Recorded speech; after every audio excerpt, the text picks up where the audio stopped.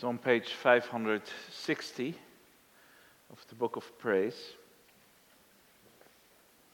Question 120. Why has Christ commanded us to address God as our Father? To awaken in us at the very beginning of our prayer that childlike reverence and trust toward God, which should be basic to our prayer. God has become our Father through Christ, and will much less deny any of us what we ask of him in faith than our fathers would refuse us earthly things. Why is there added in heaven? These words teach us not to think of God's heavenly majesty in an earthly manner, and to expect from his almighty power all things we need for body and soul. And then our next scripture reading and the focus of our sermon is Matthew 6, verses 6 through 15.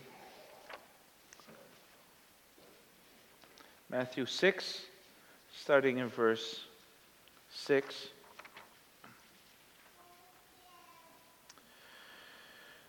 But you, when you pray, go into your room, and when you have shut your door, pray to your Father who is in the secret place. And your Father who sees in secret will reward you openly.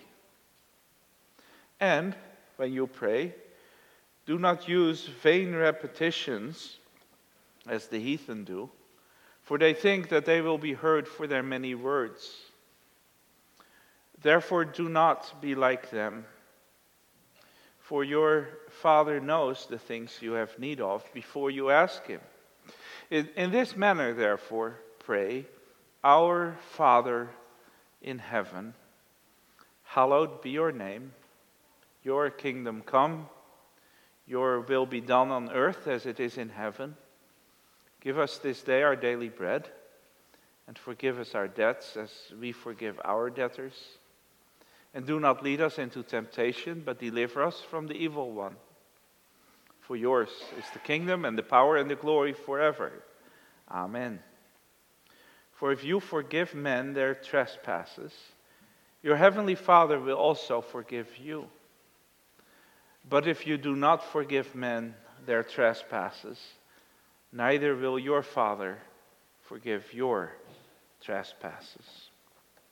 So far we read from the Word of God.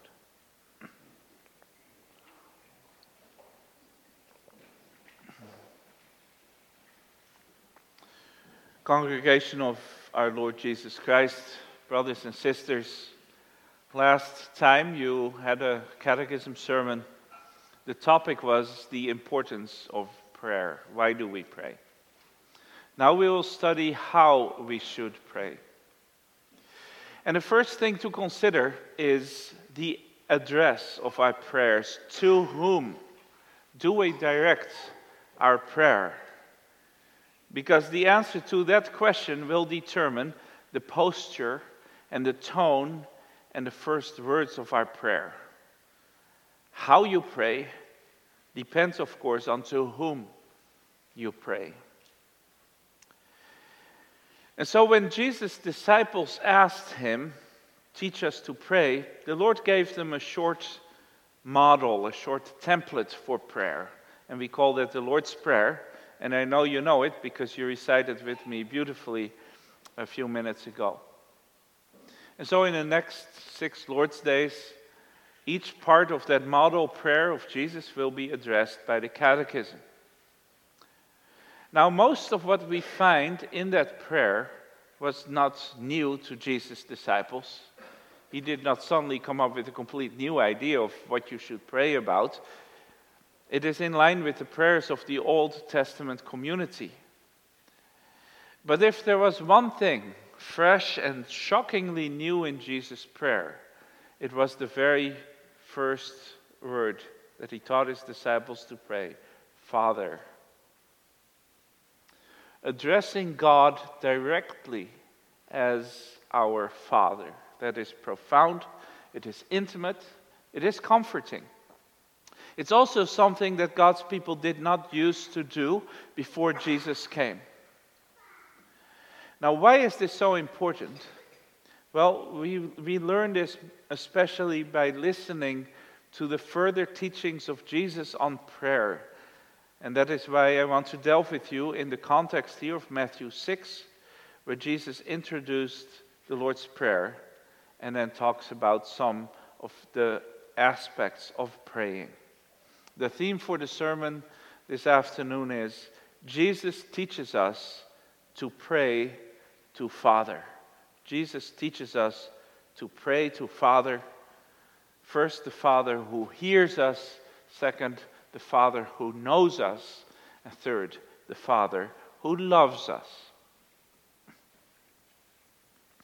Because we pray to Father, we do not have to pray like the hypocrites, Jesus says in verse 5. I don't know why I forgot to read that to you. Verse 5 is also part of Jesus' teaching about prayer. When you pray, you shall not be like the hypocrites. For they love to pray, standing in the synagogues and on the corners of the streets, that they may be seen by men. Assuredly, I say to you, they have their reward. Do not pray like the hypocrites. They like to put up a show in their meetings, in their services, in the public square. They pray to get attention. They pray to be seen and to be heard. And they pray, it seems, first and foremost, to be seen and heard by other people. And so they dress up their prayers in every possible way. They choose a location where they will be noticed. They choose a time of day when there's a crowd around.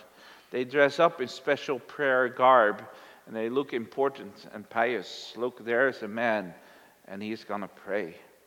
And they have rituals, a little bow here, a little hand gesture there.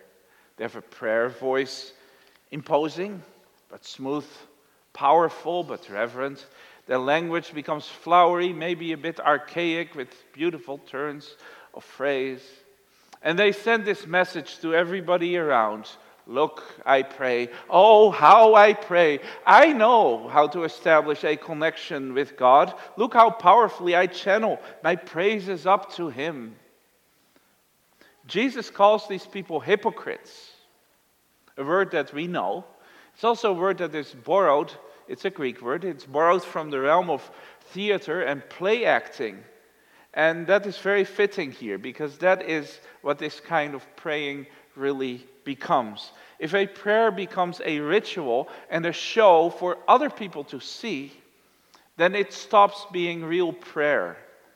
And Jesus pronounces over these people with his typical claim of authority, assuredly, I say to you, they have their reward. They have what they deserve. They got what they came for. They won't get any more. They have the attention of people, but they don't have the blessing of God. If you want to be heard by God, you must realize who He is and who you are, and then what prayer is. God is Lord in heaven. He is outside of this world, apart from all of the whole physical universe. He is beyond the stars and the galaxies. There's no physical process that can establish a connection from where you are to where God is. No matter what ritual you perform, no matter how large the crowd, no matter how high your theological degree, no matter how smooth your language, no matter how reverent your words, you cannot establish a connection from where you are to where God is. The connection of prayer is a miracle that only God can accomplish. Without this initiative, we here together, would be praying to an echoing ceiling. an unyielding sky, an empty void. All of your rituals and your language go absolutely nowhere if God does not establish the connection between earth and heaven. But that is what he has done. In the Old Testament, the Lord especially appointed the tabernacle and the temple as places where he would hear his people. Remember that prayer that King Solomon prayed at the dedication of the temple. You can find it in 1 Kings 8. Solomon prayed, "May your eyes be open toward this temple night and day, this place of which you said, 'My name shall be there,' so that you will hear the prayer of your servants, or that your servants pray toward this place. Hear the supplication of your servants and of your people Israel when they pray toward this place. Hear from heaven, your dwelling place, and when you hear, forgive." Even back at that time, when the Lord made the temple the specific place for prayer, God also listened to prayers elsewhere. And the Jewish theologians in Jesus' time, they would not deny that. They would say, sure, God can hear prayer everywhere, but they would also emphasize that in order to be heard by the transcendent God in heaven, one should say the proper prayers at the proper time, in the proper place, and with the appropriate reverence. And now Jesus comes here with his teaching to his disciples, and he says, guys, there's no need for that. Don't get distracted by all those things. Don't risk turning prayer into a show, into a ritual. And to drive this truth home, Jesus pushes the point to the extreme. And he says, when you pray, here's what you do. You go into a small room and you lock the door and then you pray.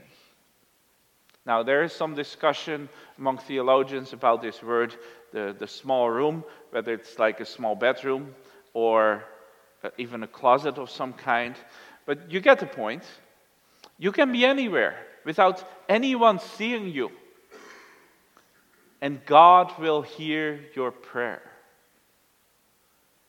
And when you are in that small room on your own, you simply pray, Father. The text in Matthew has our Father in heaven. But if you read the description of Jesus' teaching in Luke, it simply has the form Father, at least in some of the older manuscripts of the Bible. Simply pray, Father. That word, such a simple word, such an intimacy. We sometimes like prayers that start with, "Oh, Almighty and Heavenly God and Father," or something of those kinds. It's not wrong, but it's not necessary either. Instead of a distant and majestic heavenly figure, the word Father conjures up the image of a humble home and a child approaching his parent with a simple request or concern. "Hey, Daddy?" "Yes, my child." "What is it?" "Yeah, children, aren't you happy that you don't have to go to your dad and say, 'Oh, wonderful and hardworking Father,' and so on?" You don't have to do that, right? You just say, "Hey, Dad." And you know that's fine because he loves you. In the same way, we can go to the Lord. Jesus says, just say, "Father." How could Jesus make it so simple, so close? Because as the Son of God, he represents the Father. And as the incarnate Son, he brought God himself to the earth, into our physical existence.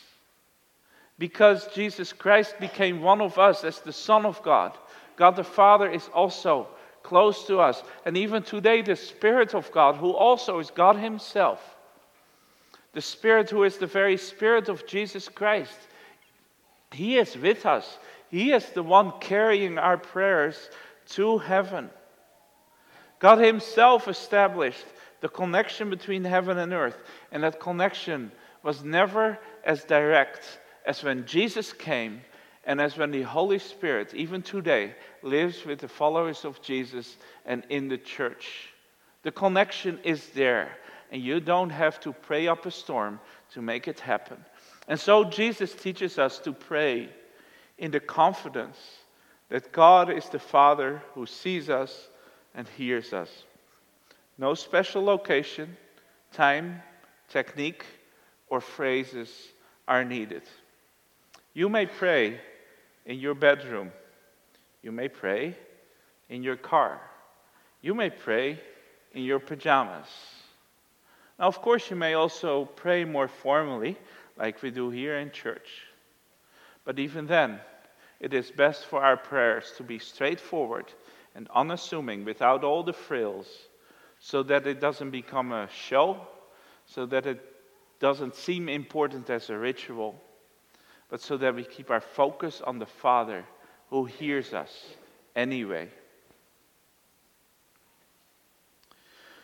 Now, because we pray to the Father, we don't have to pray like the heathen, says Jesus in verse 7. The heathen, or the pagans, or the Gentiles, a word that typically referred to all non-Jewish people at the time, people who did not know about the Lord. The theology of pagans compels them to pray with many and big words, and so they babble on. There were many pagan religions in the Hellenistic and Roman world in Jesus' time, and many of them involved incantations and invocations and a whole slew of deities, reciting endless names of gods and goddesses and their titles of spirits and of angels, or mumbling in a foreign language ancient words like magical formulas. Pagan prayers tended to be formulaic and repetitive. And if you had to trick and compel and pressure the divine powers to do what you want them to do, that is when you would do this. Repeat, repeat, repeat. And so you can think, for instance, of the old practice of the priests of Baal in Elijah's time, who kept chanting for hours, Baal, answer us, Baal, answer us, Baal, answer us, on and on and on.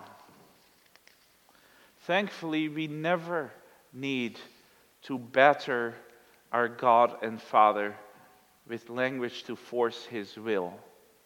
Hopefully, we know Him well enough never to try that. So Jesus says in verse 8, therefore, do not be like them. Your Father knows. He knows what you need. You don't need to inform Him of your needs even. He already knows it before you pray. Before you even begin asking, He knows. Some people have used this text as a starting point to question the usefulness of prayer and the importance of prayer. If God already knows, what's the point of asking? But they miss the point. And they miss the comfort in this statement of Jesus. Because Father knows you and your situation and your needs, you do not have to twist His arm. You never need to make Him see things your way. You have His attention, and He does understand you. So rather, as a father has compassion on his children, so the Lord has compassion on those who fear Him. He knows how we are formed. He remembers that we are dust.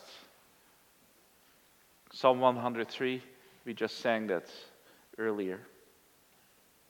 Now, of course, the Jews in Jesus' time, they were familiar with Psalm 103. They knew the Lord is like a father, so He understands that we are little and vulnerable. He understands how our lives work. He understands how dependent we are, and He has compassion on us as if we were His children. And because they understood this, the Jewish people often, most of the time, were not likely to pray in a pagan way. But Jesus takes it a step farther. God is not merely like a father. Jesus says, God is your Father. And therefore you may and you must always approach him like a child, confident that he not only listens, but he also understands and he knows and he cares about what is going on in your life. And so Jesus teaches his disciples and he teaches us not to pray like the hypocrites with a show, not to pray like the pagans with repeating and repeating and repeating, but to pray as children of the Father. Our Father in heaven, yes, but especially our Father who has come from heaven to us with his love. The simple word Father is so rich in meaning. Many of us are familiar with the caring love of our own fathers. But our own fathers are flawed, as we all are. And it may well be that some among you have terrible experiences with fathers who were abusive or simply absent. And if that's the case, that can make it more difficult, right, to see the beauty in this teaching of our Lord. It makes it harder to receive the teaching that God is a Father. And then it may be good to emphasize that God is not just Father, but God is Father in a perfect way, in a way that you never find among earthly parents, in a way that perfects the way fatherhood was always intended. The Gospel of Luke reports that after Jesus taught this prayer to his disciples, he explained about the practical loving care of God as our Father. And Jesus gave some simple but straightforward examples. When a kid asks you for a loaf of bread, like a lunch bun, then he's not going to give you a stone. That would be mean. And if you ever asked your father for a piece of fish and he gave you a snake, nobody does that. All but the worst fathers will understand what their children need, and they answer caringly when the children ask. And that is true for limited and earthly fathers. And so Jesus, he argues from the lesser to the greater, as he often does. He says, look, even you imperfect fathers, you know perfectly well how to give good things to your kids most of the time, don't you? So if you have a perfect heavenly Father, how much more can you trust that he will give you what you need and not something fake, not something mean? And then Jesus points out the one great gift that the Father gives from heaven. He will give to those who ask him the Holy Spirit of God himself. May not be the first thing that comes to your mind when you pray, but the Lord knows it's the first thing that you really need, is his own Spirit. This teaching of Jesus, that God is our Father, made a deep impression on the Apostle Paul. Paul is a good example of someone who had been brought up in this tradition of long and solemn and flowery prayers directed at the transcendent Almighty God in heaven.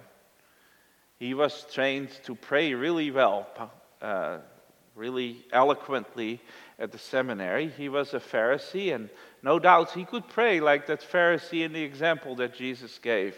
God, I thank you that I'm not like other men, extortioners and unjust and adulterers, that I'm not even like this tax collector. But when Paul became a disciple of Jesus, Paul no longer embraced that particular teaching. Paul embraced the teaching of Jesus. When you pray, say, Father. And for Paul, that became a center of his theological thinking. And we find that, for instance, in Romans 8 and Galatians 4, where Paul explores what does it mean for God to be your Father? What does it mean for us that we can approach him as children? What a riches we have. Jesus' lesson of God as Father means, and that's one thing Paul works out, it means that we have been adopted as his children. And if we are children, then we are heirs, inheriting the heavenly glory together with Jesus Christ. God as Father means that we are no longer slaves to the worldly principle of sin, but we are now free children living by the Spirit of God. You have to realize, in Paul's time, there were many people who were slaves. They were part of a household, but they called the head of the household master. We are not slaves who call God our master. We are children, and we are free, and we call him Father. And that's a marvelous truth about Christian believers. Much more could be said about this simple fact of sonship. It was the theologian J.I. Packer, I believe. He wrote that book, Knowing God. One of his chapters, he points out, and I think rightly so, that the doctrine of adoption and sonship is often overlooked, and it deserves more attention than we often give it. I think he's right about that, and if we explore this more together, what does it mean that we are children of the Father? That may also richly help us in our prayer life. The teaching that God is our Father teaches us to trust him with a childlike trust, to love him with the love of a son or daughter. It teaches us to approach his heavenly throne with boldness and simplicity. I always love to see little kids, especially if it's my own kids, especially when they're like 2-3 years old and they run to you, they run to their dad and just climb on their lap, no matter what dad is doing. And they know that that's okay. Dad may be an important person, but they can just do this. Like, nobody else gets to do that, but the children do. It also teaches us to think of our fellow Christians as the household of faith, as brothers and sisters, closer to us really than our natural family. It teaches us to think of ourselves as those who will receive the greatest inheritance you can ever imagine. It inspires us to grow up to become more and more like Father himself, as our new self is created in his image, and we even become partakers of the divine nature, writes Peter. The Lord invites us to call God our Father, and then to identify ourselves as the children that he loves. Now, isn't that the perfect start of your prayer? The perfect start of a prayer that is at the same time reverent and intimate. This is a truth that carries not only our prayer, but our entire Christian life. Amen.